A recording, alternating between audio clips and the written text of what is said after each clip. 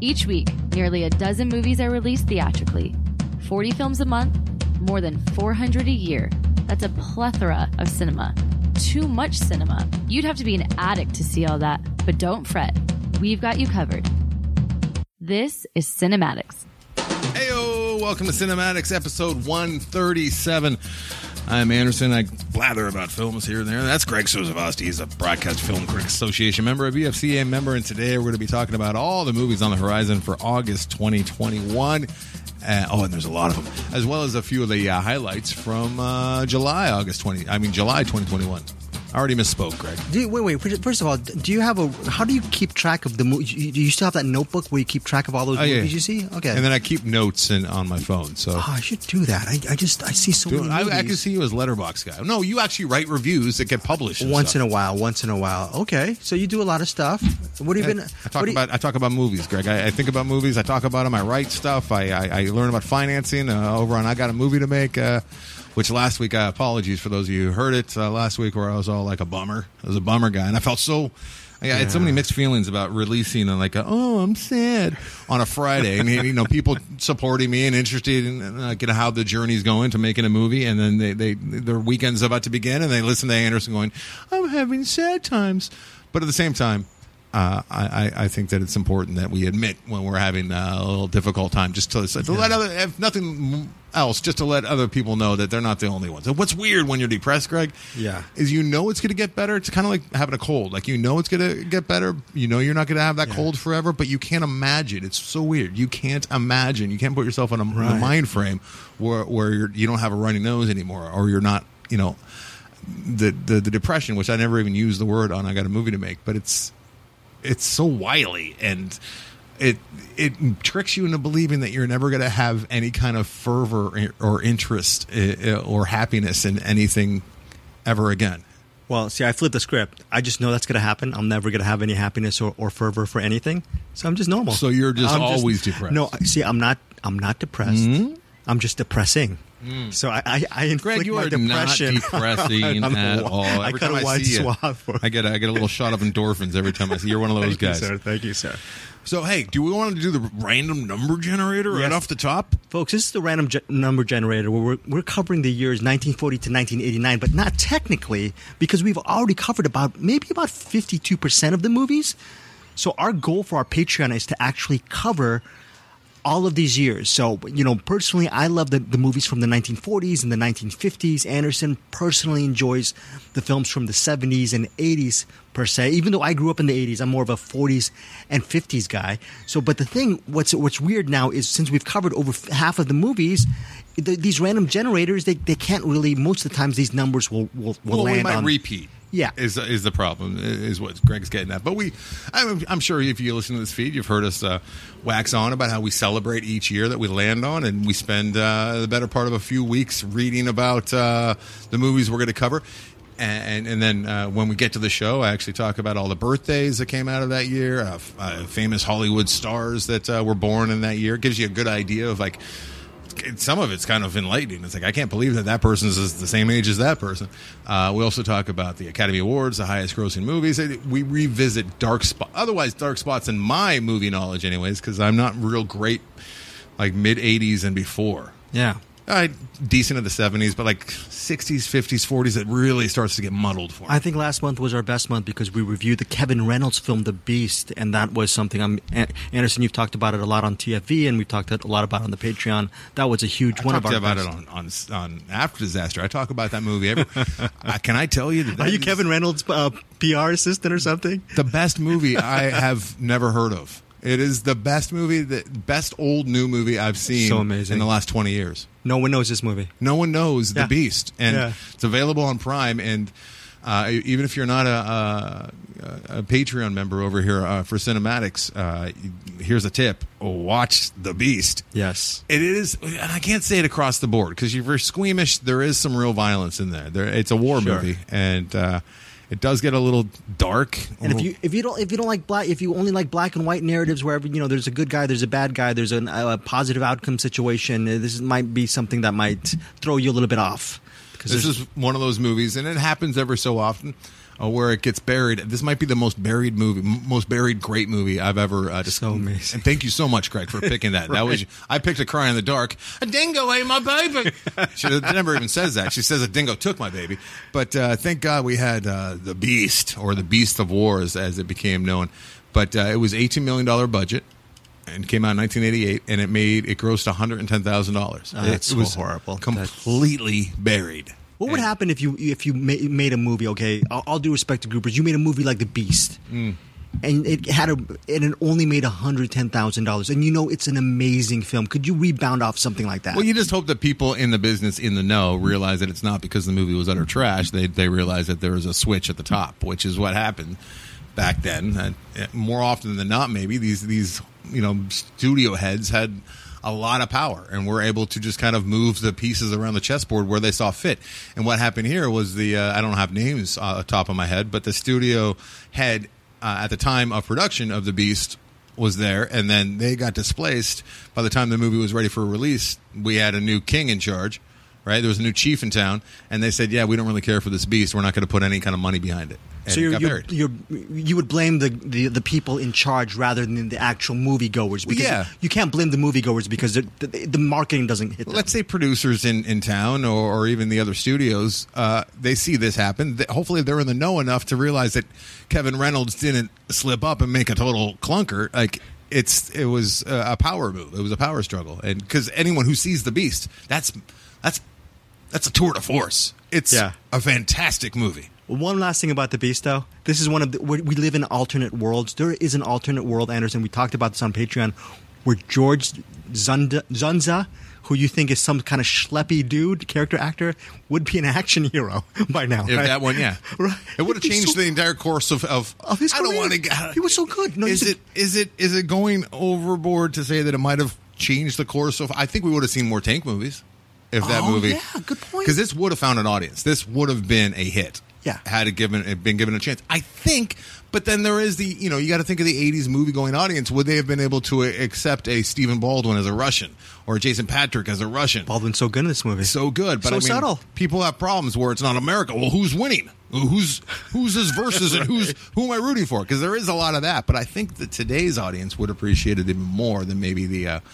I could see it was a challenge to market it, probably, especially we're talking about Iron Eagle and Red Dawn. I mean, war movies of the 80s, Rambo. Yeah. It's not any of those.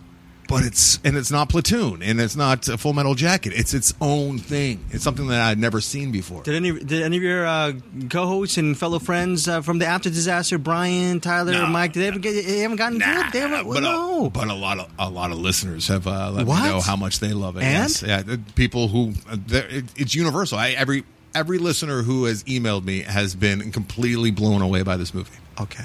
And I've gotten a lot of other tank movies that aren't called Fury recommended to me. I guess there's a few other tank movies, but wow, is this movie? And it's fun, too. Like, it's funny at times. Yeah. Like, the Beast is funny. Like, I laughed out loud a number of times when I wasn't cringing and concerned. Like, literally concerned. For who? I'm not sure, because there's good guys on both sides. One last thing. Bad guys on both sides. How many movies do you watch where you go, I'm rooting for this person? No, wait, I'm rooting for them. No, wait. It's rare. It's very rare. I can't name these movies. Very, very few. Very few movies. I can't. Right? Giant. I always go back to George Stevens' Giant with Rock Hudson choice. And James Dean. Because you think James Dean's masterful. You think James Dean's careful, because a lot of people haven't seen it. Oh, sorry. First half of the movie, though, and then they do the. It's masterful. Yeah. And then of course Breaking Bad, which was probably the greatest example of that. But they had 5 seasons to turn you against Heisenberg. Right. You know what? You and I, Anderson, should just forego our future career and money's earned, and we should go on this real quest to find Kevin Reynolds, bring him on the podcast, and just spend 2 hours railing about why The Beast isn't successful. Honey, I'm sorry I can't pay rent again this month. I'm still trying to track down Kevin Reynolds. I thought you were going to just say, like, make every single outlet we do based all around The Beast and getting people like that. That's our mission. Like, there's people who try to get you to follow Jesus' word, right? Right. Evangelicals. We're Beast evangelicals. And then the next podcast we'll talk about Rapa Nui, his next film, and then Waterworld. I've been meaning to see Rapa Nui long before The Beast too, because I became obsessed with Easter Island there for a couple weeks. Yeah. Okay. I've heard good things about Rapa Nui. Why haven't I seen Rapa Nui yet? It'd be so funny if it almost comes as close to the Beast. But what year are we covering Here's for our the year. Patreon? You ready for it, everybody? Yes, I do. This is the most exciting thing I do on air every single month, and here it comes. Wow. 1961. 1961. And we have okay. not done it yet. Oh, it has okay. not been covered yet. So Folks. 1961 is the year that we will be celebrating, taking a deeper look into, and each picking a movie from that year that we have not seen yet. 1961 will be our Patreon. It's a catch-all of $5. We do a lot of, and then I also do a weekly exclusive movie review on our Patreon feed, and I also upload a bunch of my interviews on the Patreon thing. We have the bonus episode as per mentioned. But speaking of movie reviews, Anderson Cowan, you didn't mention this last month. No, I wasn't doing it last month. I just started doing this. Can you tell our listeners what's going on? I took a step back and I looked at my life and all my different projects that I'm juggling, and I said, you know what I'm missing? One more. I need to do one more thing, which is absurd. Yeah. But, I've let my foot off the pedal with Addie and Andy a little bit because he's in school. That's coming back for sure. But what I've been doing instead over the last 3 weeks now, I started with Old, the movie Old. M. Night Shyamalan's masterpiece, Old. And then last week I did The Green Knight, and just before Greg came over here, I wrapped up my video review of The Suicide Squad, where I just talk into a camera about The Suicide Squad. I'm going to be picking the biggest, sexiest Hollywood movie each week, and just getting the word out right after I see it, essentially, the morning after I see it. Because I'm tired of sitting around, thinking about a movie for too long. And then it's like, by the time I'm talking about it on the Film Vault the next week, it's been like 3-4 days. So, while it might give me more time to think about it, I want to get the word out because movies come out here on Thursday nights because of the worldwide release schedule now. So I can see these big movies on Thursdays. Next week will be Free Guy. And I'll get my initial thoughts. And also, I'm only picking the big ones on purpose so that if I... Because those are the only movies you like, Anderson? Is this a deal with the devil? Is this like Robert Johnson by the Crossroads or something? I'm hoping that it'll get a few more eyes than talking about the Beast. Sorry, Kevin.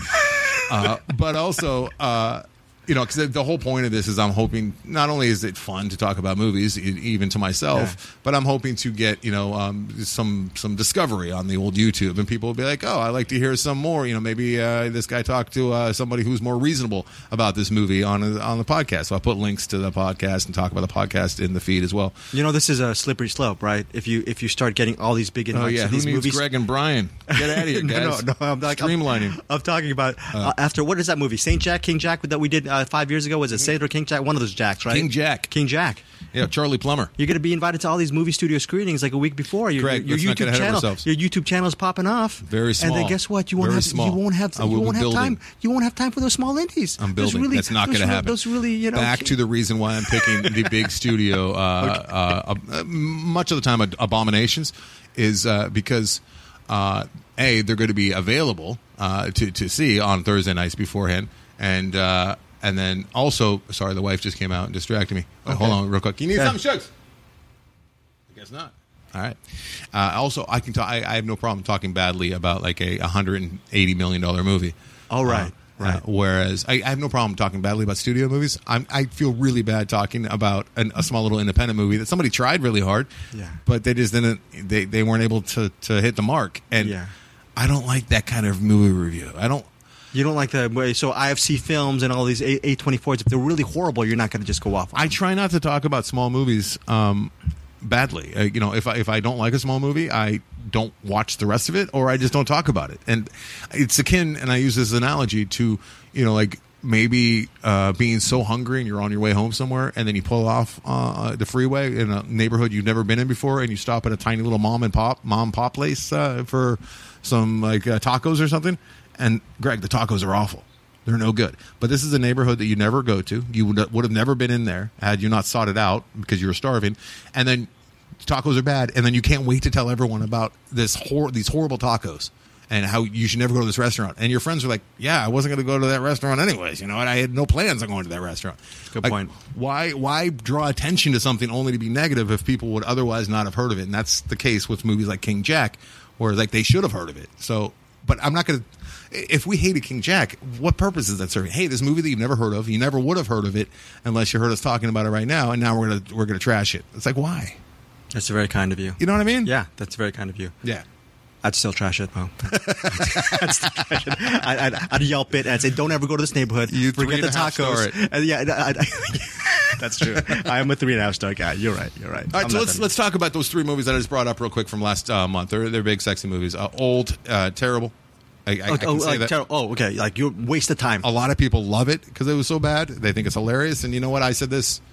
M. Night, if I found him, like, in retrospect, like 20 years ago, if he had stopped making movies 20 years ago, and there's this collection of very odd Twilight Zone-like movies from this director, and M. Night, who gets very odd performances out of his actors, and the writing is very stilted, I might find myself kind of enjoying. He's like the modern-day Ed Wood, but that's not nice. No, but his twists precede him. Everyone thinks him as the twist guy, but it's really, to me, it's about the lack of acting he gets out of his actors, the lack of performance, and the insane dialogue with the insane. So the old is not a good Twilight Zone episode. If you're a Twilight Zone fan, it might have been an okay 22-minute TV episode with the twist, but the exposition, Greg, is just it's like first year student film level bad. Are you saying really maybe bad? He lost his compass with this movie?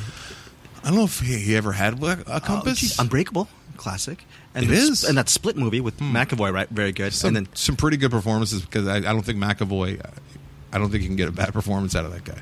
Can you? No, you're right. He's so good in that movie. And he kind of just did his own thing. I don't think that old M. Night really works well with actors. The one with Mel Gibson was good. The one with the aliens. Siggins? Science, yeah. Yeah, see? There. I threw another one at you. Maybe he was leaning on people a little bit more. And then, of course, The Sixth Sense, an all-time classic, and that's why we still have M. Night today. Yes. But he was working with a different... Okay. Something, I don't know. Okay. Have you seen The Happening? Have you seen that? Yeah, I actually enjoyed that movie. You know, bees. It's a fine, interesting movie. The bees? It's something about like pollen, or I don't know. There's something. The trees. It's something about something in the air, right? Something. It's absurd. Weird. Okay. Absurd. Great. Speaking of, I think Mark Wahlberg didn't even like that movie. You know what I'm saying? I probably. Not. And then I also didn't hate Lady in the Water. That was fun character. Some fun characters with Lady in the Water. But so that's surprisingly good among his body of work. Yeah, I went back and saw Lady in the Water a few years after it came out, and I was actually kind of like, hey, this is kind of, it almost felt like a Richard E. Kelly movie. Oh, The Village, classic film. No, that was one of the most angry times I've ever had in the theater. Really? Yeah. Great twist. Swindled. Great twist. Beautiful I always say music swindled. I think it's James Newton Howard. The only movie that I've ever spoiled without any kind of remorse about it. Like, I felt like I was doing people a service. You actually spoiled it on TFV. Yeah. You just said to people, hey, this is don't go waste your money. Because it was marketed as a creature film. You don't do that to me. You don't promise me a creature film, get my money, and then say, oh, no. Instead, it's idiots who forgot to bring penicillin. Can we say this? Humanity can be a monster sometimes. They actually remember the little glove with the monster glove that he had on. I think it was Adrian Brody, who was like mentally challenged, IDD. Right. Yeah, and he had like a little monster glove. Like, they actually showed that in the trailer to insinuate that a creature was amongst these villagers from from days of yore. Oh, F you, The Village. Okay, so listeners, tell us if you love The Village. So, could someone of you tell you we're going to be talking about a village actually in this episode as well? Okay, so then what? So Old, that was it. What's the other one? Oh, The Green Knight. Oh, that looks so boring. That looks like a boring David Lowery film, right? That looks like. I hear there's no sword fights. Bruce was just Bruce Wayne. He was just. Why do you do that? Fights. Why do you? I mean, there's beheadings. Okay, but there's a sword. Beheading. Well, there's beheadings. Does Excalibur, Greg, if you must know. The sword that he's wielding, that he's not using. Who's the lead? Dev Patel. But does he eat pasta on the floor for about 20 minutes? No, does that he do would that? be good. That would be No, I didn't hate The Green Knight. I foolishly allowed myself to get very excited about The Green Knight because it's David Lowery, who made my favorite movie, The 21st Century, A Ghost Story. He makes movies for himself, and every now and again, I like the movie that he made for himself. That's not the case with this one. You would love The Green Knight. Oh, are you serious? Yeah. Oh, I would love it. Yeah, you would love it. Oh, okay. It's critic proof. Oh, really? Okay. Yeah. Okay. And it's filled with lots of atmosphere.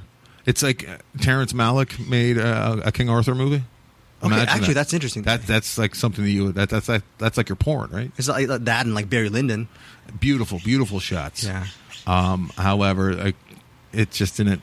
Not enough meat on the bone. I didn't really care. And by the end, the message was give me Antichrist again. Really? The Green Knight. Yeah. Okay. But I did like Groot's grandpa.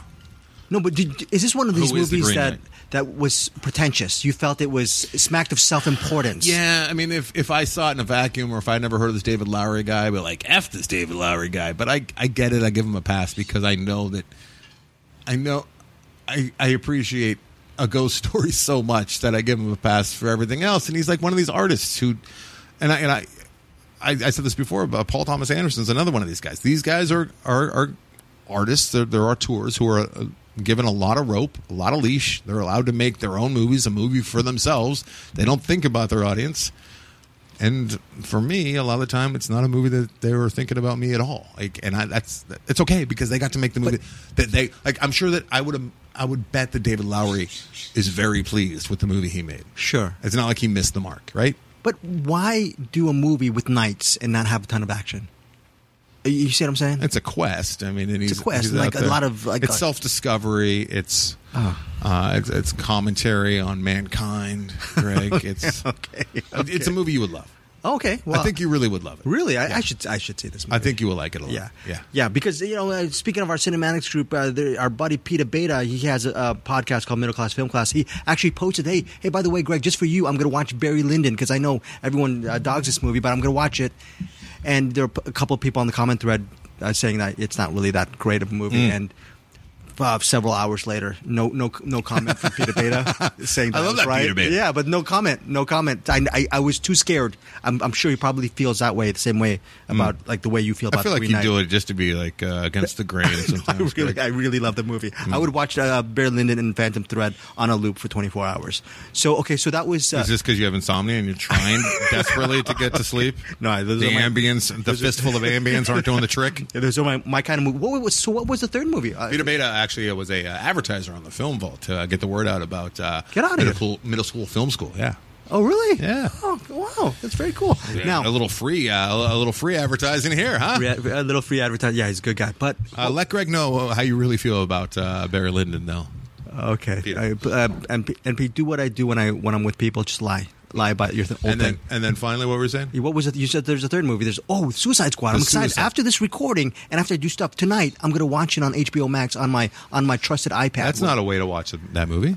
That's not the way to watch that movie at all, Greg. Okay. It's playing down the street in both IMAX and the Dolby Cinema. Is that what you did? You did that? I saw it in Dolby Cinema, which has that incredible sound. Can I devil's advocate here? You save money by the iPad. You could I'll double your devil with Satan himself and say I got the $23.95 a month deal over at AMC. So very cool. It's very, very cost effective. Okay. Right? Yeah. Because I see a movie or two a week for $24 a month.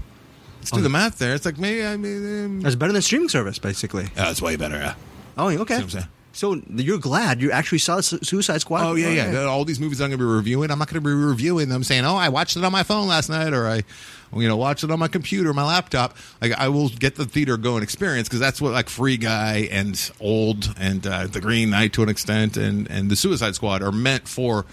That's what people forget. It gets lost because so many people have home theaters. They watch the movie on their TV at home or God forbid, their watch or their laptop or their phone. These movies are made, even the smallest movies, even movies that are straight to. I don't have absolute proof on this, but I would bet you that movies that are made for Netflix are still sound mixed on the big screen, color corrected on the big screen, and like they make it for a theater going experience. Like that's how the movie is originally made, and then we all watch it in different forms. Fair.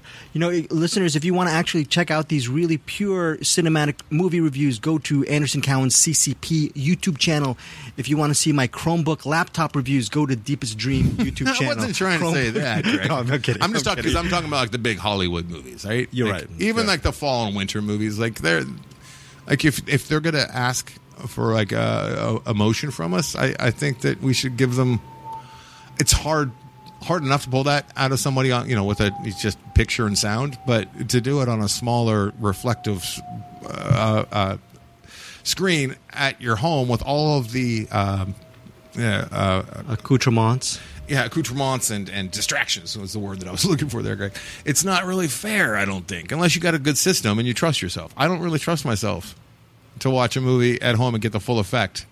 Because there's nothing worse than a movie that's asking me for a lot of emotion and it's just not getting it. And I feel much more comfortable saying F you, filmmaker and people who made this movie, for asking me for that emotion, because I went to the theater, I gave you everything, I was open to having that emotion pulled out of me, and the fact that you're asking for it without earning it, F you. And I wouldn't feel comfortable saying that if I watched it at home with Atticus running around. It's like maybe they deserved it, maybe they earned it, but I didn't get it because It's like you're giving them the benefit of the doubt. Yeah.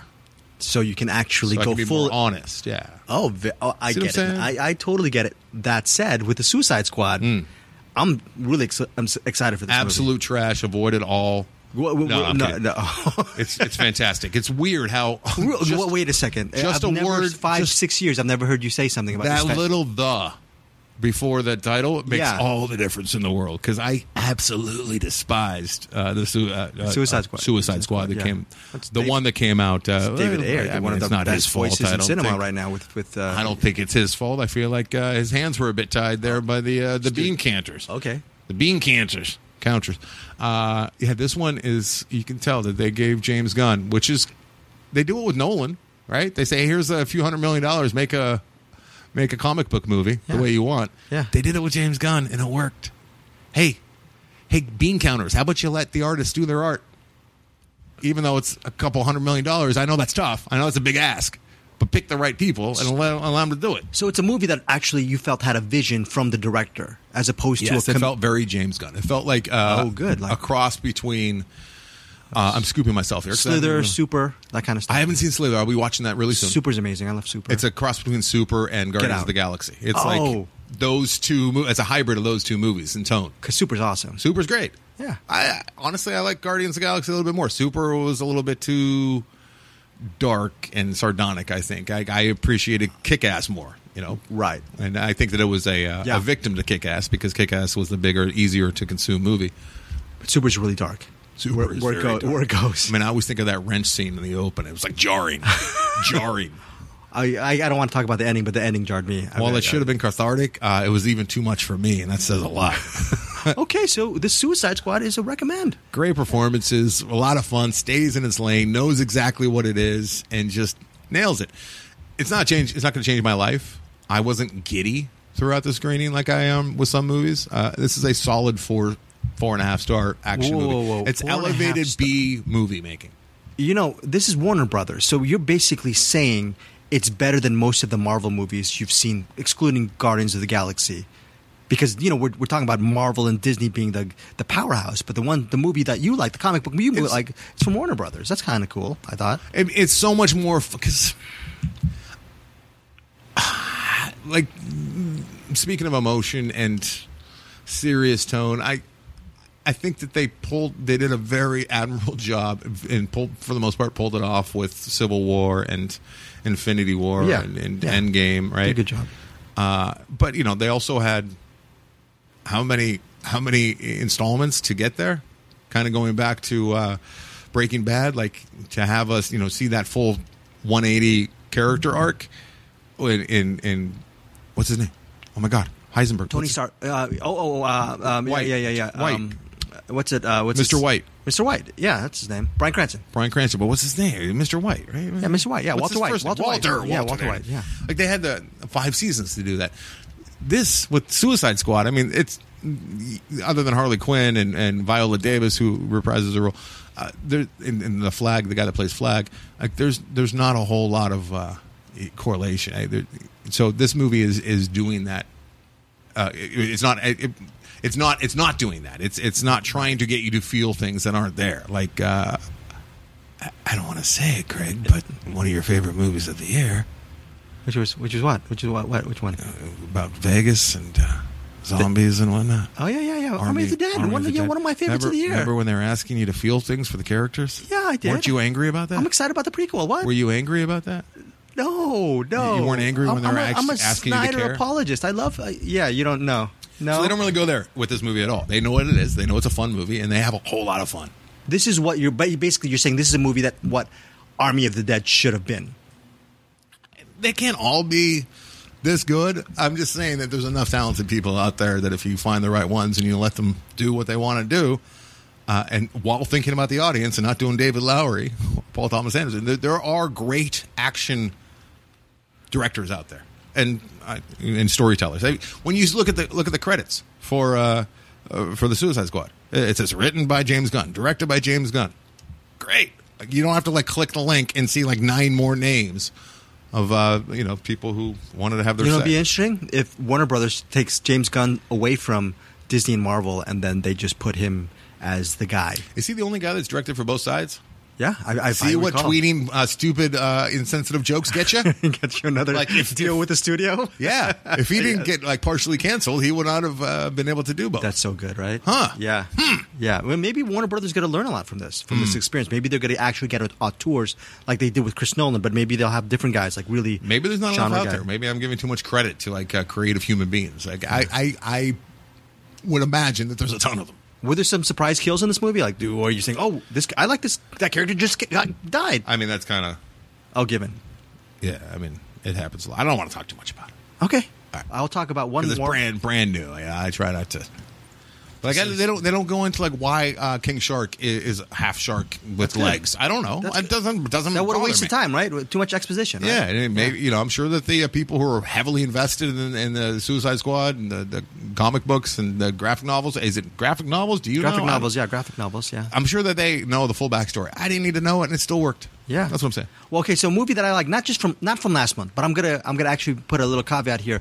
It's from this month, but it came out August 3rd, so it's a little bit past our deadline. But this is a movie called Monuments, and here's a plot line. It says, when Laura is killed in an accident, her estranged husband Ted wants to honor their time together by scattering her ashes where they first fell in love. So the widow is played by David Sullivan, and the late wife is played by Marguerite Moreau from Wet Hot American Summer and the Mighty Ducks. Very, very good movie. It's out on VOD and digital. It's an indie comedy drama. It's an indie dramedy directed by, who's the director? A writer-director, Jack C. Newell. It's just one of these really cool fable tale coming-of-age kind of situations. And the thing about the widow is He's very indecisive. He doesn't like to. He's not very. He's not very active. So when his wife passes away, he must take control of her ashes.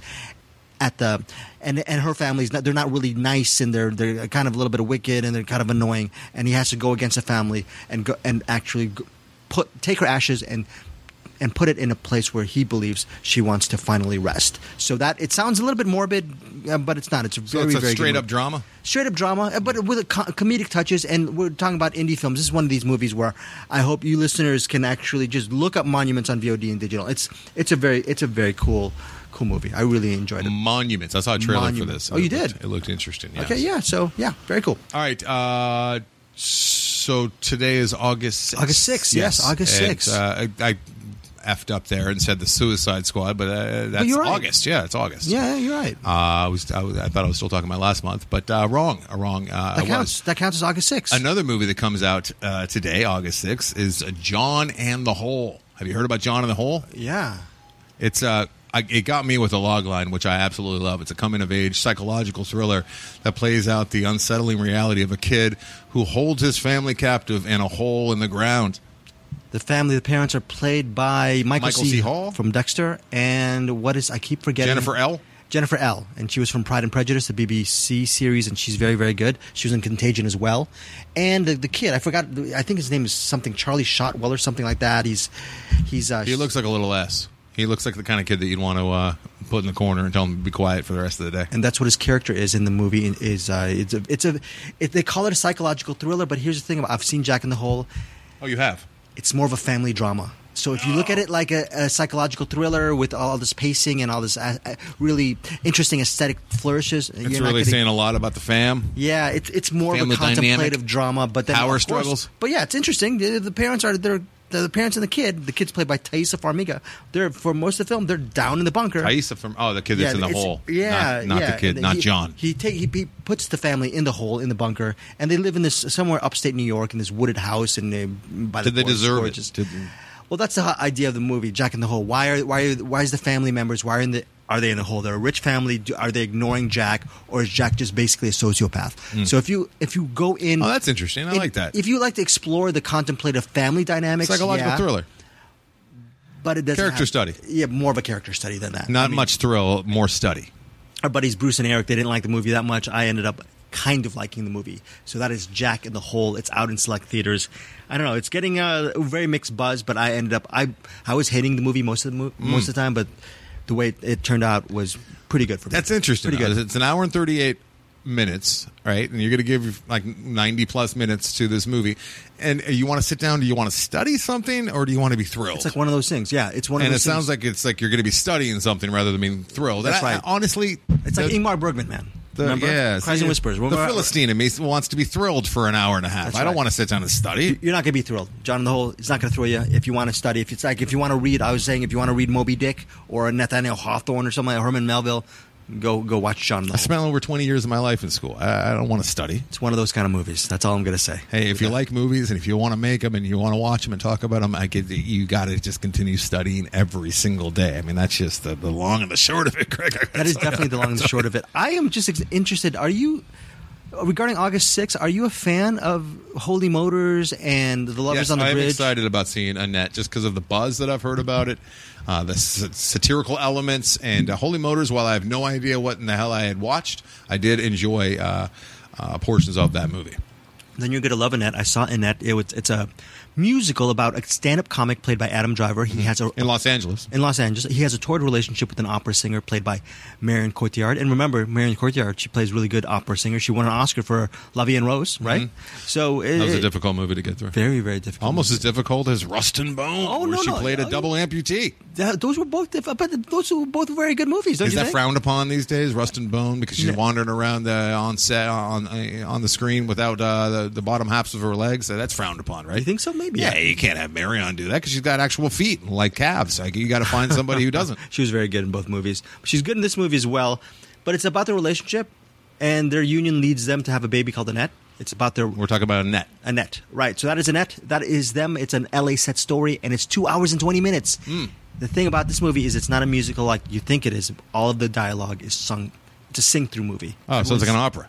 It's not even opera. It's just like they're singing, and Adam Driver's the main character. It's not like they bust out in the song. Like, they're already in it. Yeah, he's singing his dialogue. That's going to be difficult for me. Yeah. So if you don't like that kind of thing, it's going to be a big barrier of entry. The actual music the actual story is not from Leo Carax. It's from the music group The Sparks. I guess they're a brother duo or something like that. So, yep, there was a documentary about them last month that I've been told that I should see. Oh yeah, from Edgar Wright. Okay, now if you, on the music level it works. On the writing level, the story itself was not so good for me because where the story went, I thought the story could have been a little bit more original. Out of touch? Tropey? No, not tropey. I just didn't like where the story went. But it's like you said, it's directed by Leo Carax. So when you watch Holy Motors, you're probably not thinking about the plot that much. You're just probably thinking about the visuals, the composition, everything that you see on the screen. He kind of came out of retirement, right? Like, he was kind of done there for a while. He does a movie once every 5 or 6 years. Was he independently wealthy? What's he doing over there? I don't know. Making commercials? I guess he's... How do you live? I guess he's thinking about movies like Annette because this movie is just very filled to the brim with a lot of visual...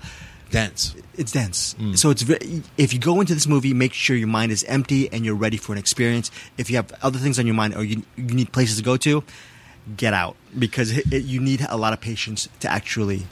enjoy Annette. It's one of my favorites this year. You got a couple weeks to figure out if you're up for it because it comes out August 20th on Amazon Prime Video. Yes, it's in select theaters right now on Friday, August 6th. But again, you do have that couple weeks. We're giving you a little bit of a mini scoop regarding Annette. Good on you, Greg. Well done. So that is August 6th. Anything else from this week? Back to John in the Hole.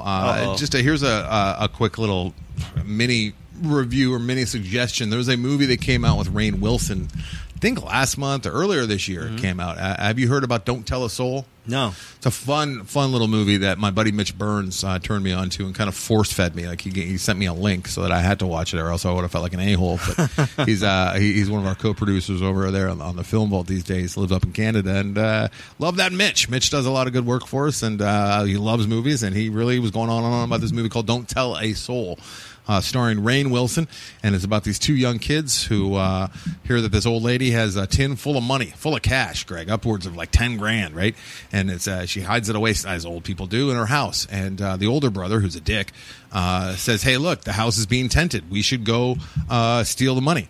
And they do. They go into the tent and they come out with the tin. It's being tented for vermin or whatnot. And as they're making their way back to the house through the woods, oh no, Rainn Wilson, he's a security guard. He sees them. He sees what they're up to, and he chases them down. And he's running through the woods to chase them. And then what happens? They look back. Rainn Wilson gone. What happened? He fell in a hole. Inexplicably, there's a giant well, a hole in the middle of the woods. And it was obscured, I guess, visually obscured. You couldn't see it. So he fell into the hole. And the big brother's like, good, serves him right. He can die down there. And the little brother is like, well, shouldn't we maybe go check on him? And then that's the rest of the movie. And we're at the first act and a half, a little difficult to get through because of some of the choices that were made with edits and whatnot. It's a raw, independent movie, which feels a little bit rough around the edges. But the acting was good.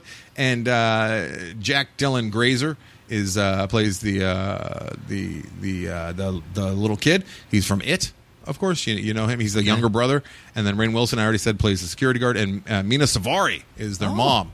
She plays the mom who just sits on the couch asking them to get her diet Cokes throughout the entire movie. This sounds like a movie I missed. Yeah, you did, and it's fun.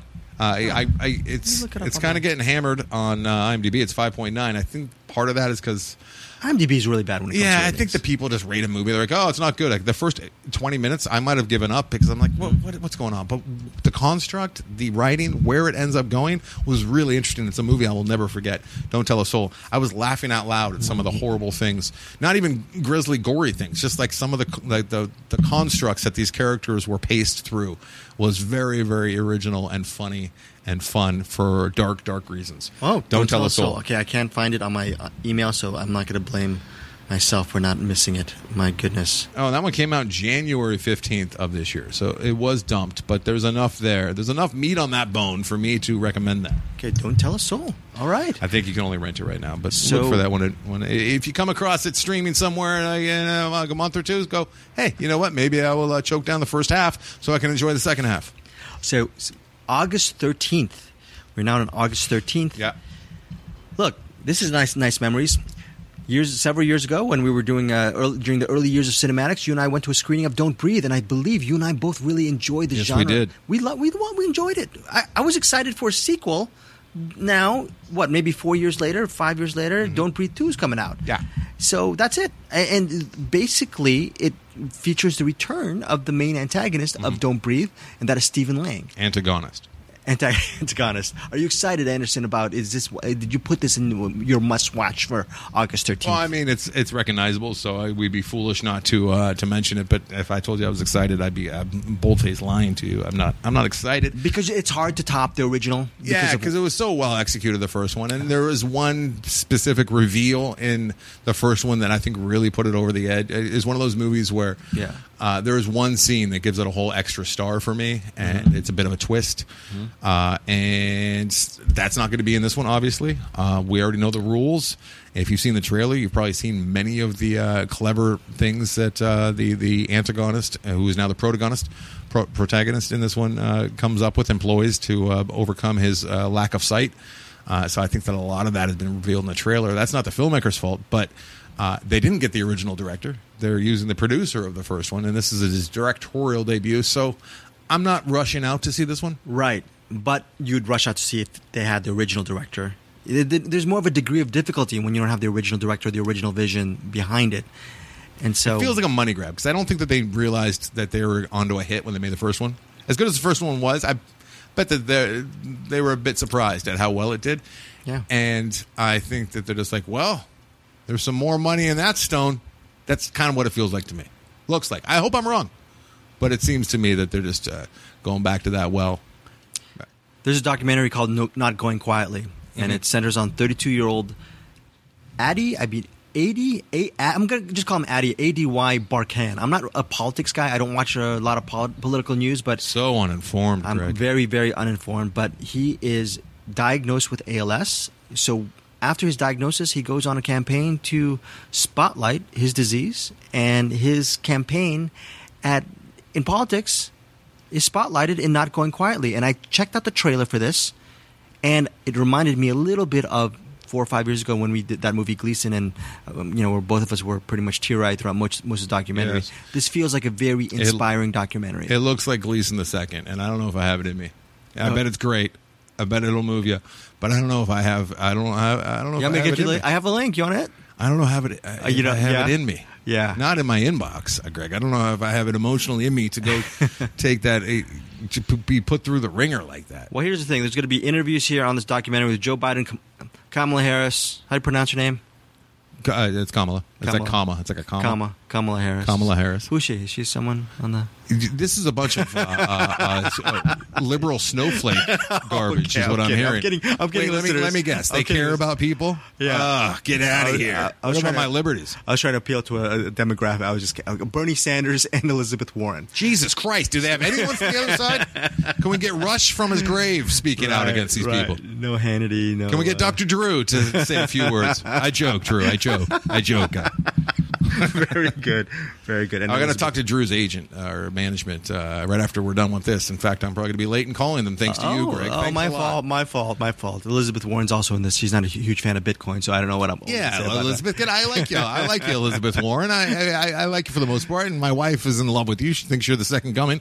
But get off the Bitcoin. Get off the Bitcoin. Leave us with the Bitcoin. I'm trying to make my gains on it. She's showing her hand, because the more that your local government, the more that your government, period, cracks down on the old cryptocurrency, the less free they want you to be. And that's truth. That's true. Unless they just don't understand it. And I think that maybe Elizabeth Warren just doesn't quite understand it. They're trying to safeguard the She's like, too many people have lost money. It's like, well, go to Vegas if you want to, if that's your stump. You know what I mean? Invest in a mutual fund that tanks. And what happens when your company's 401k plan goes under? Yeah, where were you when AIG was just taking everyone's money during their housing crisis? Elizabeth Warren, what were you teaching still back then? Get off crypto's back, huh? So that is Not Going Quietly. It comes out on I think VOD limited release. I believe limited release on August 13th. I'll tell you guys what I think of it when I check it out. I don't know. I might just sneak Anderson Cowan a screening and see if we can do that. We got to get Free Guy. We got to talk Free Guy real quick, just because it's going to be the biggest movie release of that next week. And you're gonna be reviewing it. I'll be reviewing it, and as far as I can tell, that's just a live action. I don't know why they called it Free Guy and didn't stick with the original title, Wreck-It Ralph. It's just a live action version of Wreck-It Ralph. Is that what, with a little bit of Tron mixed in? That's true. Free Guy. It could go either way. Hopefully, it's a whole lot of fun. I don't know. Okay, someone in our CinemAddicts group, he said that he saw it. Buddy of ours, buddy of mine, Alcy, and he said that first act's okay. Third act is sort of a riff on gaming culture, which might be cool. I might not get it. No, but what I'm saying, it might be a parody of. You might not get it, but it might be a pointed attack or criticism on gaming culture. I like attacks. That'd be cool. I like pointed attacks. I'm thinking that might be interesting. I love that murder party because they attack the elitist art kid snobs so effectively in Jeremy Saulnier's Murder Party. God, I love that movie. Macon Blair, so good, so much fun. Murder Party. Oh no! We need more Jeremy Saulnier, and apparently everywhere he goes, there's controversy now. I don't know if he's difficult or what. I don't know. He doesn't stick on projects. He gets moved around. I don't know what his last movie is pretty good. I liked it. I guess I'm in Which the minority. One was that? The Horrible Wolf movie made for Netflix. Absolutely loved it. One of the worst things that you've ever seen come out of a good interesting film. Think tank. Great I can't world believe building. that. Great world building. See, it's a world I couldn't wait to get out of because I was bored and confused and sad. Yeah, bored, confused, and sad. I think most people didn't like it. I think they're with you. And again, Not Going Quietly. I said it was on VOD. No, it's in theaters next week. As Free Guy on every other theater, every other screen will have Free Guy. What happens if you get to have movie screenings and let's say Monday or Tuesday or Wednesday, but they're playing in town, let's say Century City? Can you do that or not? Because you have to. I don't know what you're talking about right now. I'm so lost in everything that was just said. No, I'm just saying that. Like, what if you get so the movie comes out on Friday? You watch Free Guy on a Friday or Thursday night, right? And then you have Thursday night. Yeah, I always watch them Thursday night, and then I review it Friday morning. Okay, and if I'm not doing a CinemAddicts with you, it's up by this time. But my bad. It's up by noon or 1. But what happens if you get a screening early in the week, Monday and Tuesday? Would you ever go into town to do it, or what? Oh, like go see the movie in town? If it's like, would you ever drive into town? I gotta get Atticus by 3 right now, and starting next week I gotta get him by 2:30. So. Okay, but then if it's like a 10 a.m. screening, sure, I'll be there. But nights you can't do. No, I can't. The wife doesn't like it when I leave. Good to know. Good to She know. loves me a lot. She always wants me around. See, folks, that was a little inside baseball. I was going to ask Anderson if I should get him screenings at night, but I guess not. Maybe. Who Well, knows? hey, you know what? I'm gonna. Yeah. Let's try and work that out. Okay. I would love to do that with you moving forward. So, okay, good. Okay. So moving forward, August 13th, we are done with August. No, we are not, because sorry. last year's Sundance winner, Coda, is finally going to be released. Coda, I don't like which we heard a indie lot movies. about. Sundance? You don't like indie film? It's the movie that won Sundance. So It did win Sundance. Yeah, it won Sundance. So it won the lottery ticket, which is so many filmmakers' dream is to win the lottery ticket that is winning Sundance. It's the ultimate in independent film festival lore, and Coda won, and it's all about a girl and her hard of hearing family. They don't hear, and it's good, and I'm prepared to be let down. Also, Swan Song, Gregory. You got to talk about Swan Song. You haven't heard of this? What? This escaped me. I was just thinking. Udo Kier. Okay, yes. Udo Kier plays a flamboyant character, a formerly flamboyant hairdresser, that is, and he takes a long walk across a small town to style a dead woman's hair. Udo Kier playing a wacky, zany, over-the-top, flamboyant character. I am cautiously optimistic with this one. You never saw The Painted Bird, did you, with Udo Kier? I was told by our buddy Bruce that I should not. Okay. Jennifer Coolidge is also in this, as well as Linda Evans.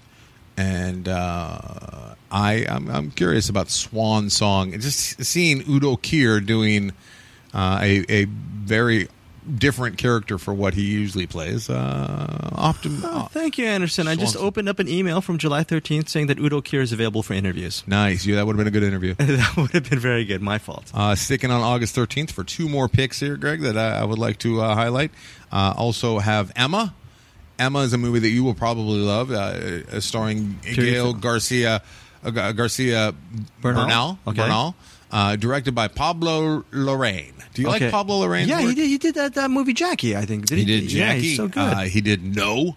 He also did The Club, which was a very interesting movie, to say the least, about the priests. So it's good. It worked. The Club worked for you. This is a powerful filmmaker who makes his own movies, and No, he used the digital. He used the technology that was available to 80s film crews. I mean 80s news crews, and it's all 4:3, and it's shot on video. Very, very interesting. Wait, didn't he do Christine? No, he didn't do Christine. Oh, he didn't do. My fault. I thought he did that movie Christine. My fault. That's my bad. With Rebecca Hall. No, that was someone else. We'll be talking about Rebecca Hall in a little bit. In a second. Yeah. But no, he didn't. He didn't. That's my bad. He didn't know, though. He did do No. He did know. Which was the first one that I saw. I've seen all of his movies. Not all of his movies, but I've seen most of them in the theater, and they are an immersive experience, and they take some patience, and they're not the most accessible. But he makes very particular movies. For See, sure. 5 years ago, if you didn't have a kid and I wasn't taking care of Claire, we would have first years of CinemAddicts. Me and you would have been at a Tuesday night screening at Emma at the Soho House. Emma, 1M. We could have seen it 1A. Emma, I mean 1M. Well, 1E, 1M, 1A. You and I Greg, you're talking down the show, but we've gotten so much better on air, and we have such better content these days, right, Greg? Yes, we do. We do. One last movie, August 13th. Yes. I love that they're making this movie. It's so on the nose. Karen. What? Have you heard of this? No. You heard about this? Karen. No. Here's what it's about. Karen is the title. It's about a racist woman who takes it as a personal mission to displace the new black family that just moved into the neighborhood. They won't back down without a fight. Who would have the ovaries to play Karen? Who would have the guts to play Karen, I ask you? That's so funny. Tanya Manning. Taryn Manning. Taryn. Yes, Taryn Manning. She's so good. Yeah, I loved her in Orange is the New Black. She's brunette in this, and she looks like a soccer mom, and she's just going to kill it in Karen, I would imagine. So look for it. Karen, starring Taryn Manning, directed by Coke Daniels. Okay. So that is August 13th. Karen. I'm actually interested in seeing that movie. Tanya. Why did I call her Tanya? Taryn You know why? Because I got a text, and I don't have my laptop. Full disclosure, it's in the shop, and I'm doing all of this reading off my phone, which is not ideal. Okay, August 20th. Am I off the hook? for calling her Tanya. Yeah. Also, I got the dyslex. All right. Okay. August 20th, we have Reminiscence, which is a horrible, in my opinion, movie title because I can barely pronounce it. Reminiscence. Reminiscence. You're going to a theater. I just like, why don't you say reminisce or something like this? But Hugh Jackman, he's a PI, private investigator. He's helping his client access their lost memories. And he lives in Miami. Yep. But there's a new client played by Rebecca Ferguson, who's very, very good. She's from those Mission Impossible movies. Great actress. But pretty loose with that. Great. This interesting this case of lost and found becomes different. It goes south. He becomes obsessed with the case because his client, played by Rebecca Ferguson, she disappears. People don't just vanish. Yeah, people just. So that's what he yells. Reminiscence. I don't know. The trailer didn't grab me, but I'm thinking Hugh Jackman and Rebecca Ferguson might be worth watching just to check it out. And I love these kind of, you're talking about psychological thrillers. It seems like a Hitchcockian thriller. It looks a little noir too, right? Noir, that's right up my alley. So noir and westerns are. So I'm really excited. It's Warner Brothers putting it out. PG-13. I don't know about that, but yeah, I'm excited for its August 20th release. I'm actually not going to theaters yet, but I think this month I'm going to start going to theaters. It looks pretty. It looks. Like as far as visuals, it looks good. It's the not too distant future where I believe the polar ice caps have melted, the glaciers are melted, and all the water levels, the sea level waters have risen. So everything's partially underwater, and that all looks very, very impressive. However, Hugh Jackman looking concerned for 2 hours is not something that I'm looking forward to experiencing. You're not a big fan of Hugh Jackman, or you just know? I think Prisoners. He's probably a great guy. Prisoners. And he's so talented, but which I haven't seen. But he's great in Prisoners. He's fantastic and chappy when he's got like a sense of humor about himself. I just can't take him seriously. The Pledge. No? I just don't like concerned, serious Hugh Jackman. Okay, yeah, especially when he's got like frivolous. Yeah, you want. I want like playing like goofy characters like he does in Chappie. What's that feel good kids movie he was in several years back? Remember the Hugh Jackman thing that you loved? I don't know. Did I love it? The one with the guy from. Is it called Chappie? No, not Chappie. Wasn't he in another feel good movie? I'm thinking about Crocodile Dundee 4. No, I'll look it up in a sec. But what are we talking about here? Okay, I think on August 20th, the one movie that you really wanted to see is by your. You were speaking about Chappie, and are you excited about that new film? Oh, you're talking about Les Mis, the kids movie Les Mis. No, I'll look it up right now. But are you excited for Demonic? Missing Link. You're talking about Missing Link? No. The one that was a feel good movie. It was a feel good movie. Eddie the Eagle. Yes, that one. Eddie the Eagle was tight. He was great in Eddie the Eagle. I loved him. Yes, that's it. I like my comedic Hugh Jackman. Yeah, that's the one that you like. I have a hard time watching him be serious and concerned throughout. Okay, gotcha. I don't know if it's fair to him. Same with Harrison Ford. Like I don't really like it when Harrison Ford is like Frantic or something like that. Roman Polanski film. He's like tries to do the Cary Grant thing. Those, like all the ones with the black SUVs. He was in like 4 or 5 movies with black SUVs that were based on old white men's books, like novels, and I was just bored. The Clear and Present Danger. Yeah. Okay. All right, I get it. You're concerned. You're fearful for your own self and the country, and you look concerned. But so yeah, Hugh Jackman in Reminiscence, but then there's also Demonic with Neil Blomkamp. Speaking of Chappie, Neil Blomkamp's back with Demonic. Cautiously optimistic. It was my number 1 most anticipated movie, which usually lets me down. Really? So because we're assuming it's not a bigger budget now. This is more of a lower stake. Not a lower stake, because I don't want to say that. It's, I've not done enough research and reading about that to figure out exactly what happened. But Neil Blomkamp was on the precipice of becoming like the next big action director, like massive. Like he'd be Denis directing Villeneuve. He'd be on that level. Yes, he was supposed to. He was Halo. He was a laptop director who was showing studios like, amazing things he was doing with his short movies with special effects that he was able to render and do himself that were very, very realistic with robots and whatnot. And I saw some of his early shorts, and I think he did a short that was something to do with District 9, right? And he was set up, like you said, Halo. Right, he was going to do a movie. Did they ever do that? They never did it. They never did it. They're still probably working on it. Yeah. So he was going to helm that, and then they said, "Hey, why don't?" I remember reading about it back then. They said, "Why don't we let him direct something a little smaller?" Which turned out to be District 9. That's a great comparison. He was Denis Villeneuve. He was on that trajectory before Denis was actually on the scene. Yeah. He was that guy. He was. He should have been doing Dune by now. And I don't know what happened. I don't know, because District 9, people loved it. I had some problems with its tone management, but people loved that District 9, and I love parts of District 9 a lot. And then I liked Elysium quite a bit. And everyone else didn't. Mixed reviews. And then people hated Chappie. And I thought Chappie was effing... He found his tone, but people didn't like the tone that he found. I think they wanted to be more serious. But I liked his... So you're saying he's being misused by the studio system? Know. Sort of like that. Let's see. Maybe Demonic looks very serious. Demonic looks... like it's taking itself very seriously. But it's weird. It's a like, horror film. It's like Sam Raimi deciding to go back and doing The Evil Dead. Or like... But has he done... like everything he's done, that was my problem with District 9, was it was very serious, and it was social commentary, and the creatures looked, the what were they called? Prawns looked fantastic. But then he had Charlton Copley, like, doing, like, slapstick. And it was, like, comedic. And it was weird. It was jarring to me. But this one looks like it's just straight up horror, all serious. I hope there's some comedy in there. Well, it sucks for you because he's a big studio director, and it seems like a very minority group of people, including yourself, really appreciate his work. See, like Chappie's absolutely underappreciated. Same with, like you said, Elysium. So. I think D'Antwoord kind of killed Chappie. I think Ninja and Yolandi kind of rubbed a lot of people the wrong way. I guess like in South Africa, like they were all over the movie posters and stuff, and out here, like you don't see anything about D'Antwoord being in Chappie. It's just all about the robot. Wow. You know? Yeah. Because they're not actors. And apparently they're a real pain in the ass on set. D'Antwoord. Anyways, this looks like it might be a love letter to like 80s horror films. And Could work. Yeah. But I just hope that it's not him trying to prove that he can be a serious director or have a serious tone. Because I have not seen him make a movie. Elysium's probably the closest thing, but there's a lot of jokes in there too. Yeah, I'm going to see... I think the movie I'm really excited for is August 20th. It's Paw Patrol, the movie. I am serious because I want to get some swag for my niece, Claire. You encourage that? You allow that? Yeah. Well, I mean, I'm trying to get her to finally to make me love her more than her parents. So I don't know. That's a very bad... that's not good. I steered him away from Paw Patrol early. Oh, really? He's still... Grandma got him some Paw Patrol swag, and...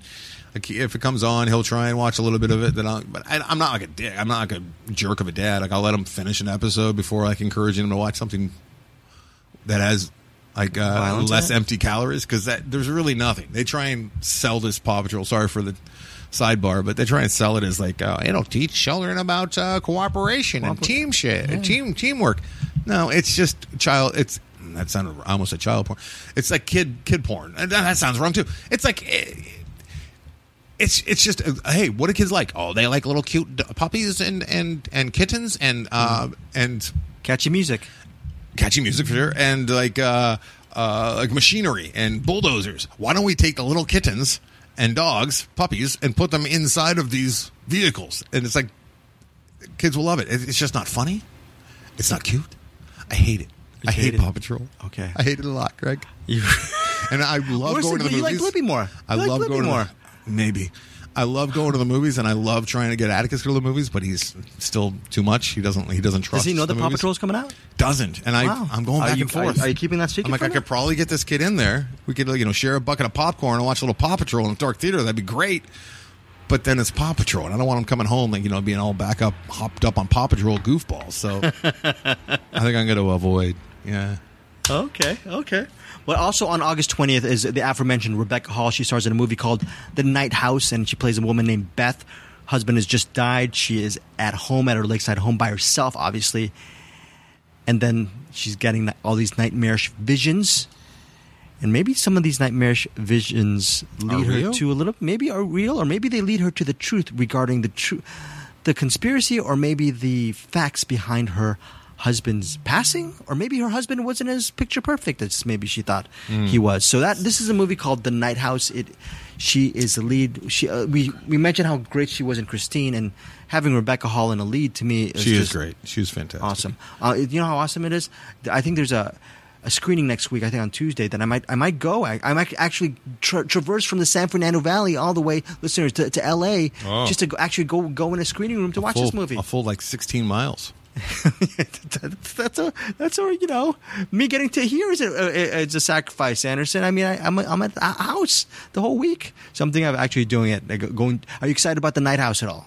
Not necessarily. It looks like another one of these psychological thrillers. It's got Unsane and The Girl on the Train, and you don't like that type? And Gone Girl, or The Woman in the Window. I don't know. I mean, there's not a whole lot of fun in there. Is there? Looks such cocky, and I guess I don't know. Yeah, no. It's not really my cup of tea. Maybe Paw Patrol is though. Yeah. You ever try Storybots with her or?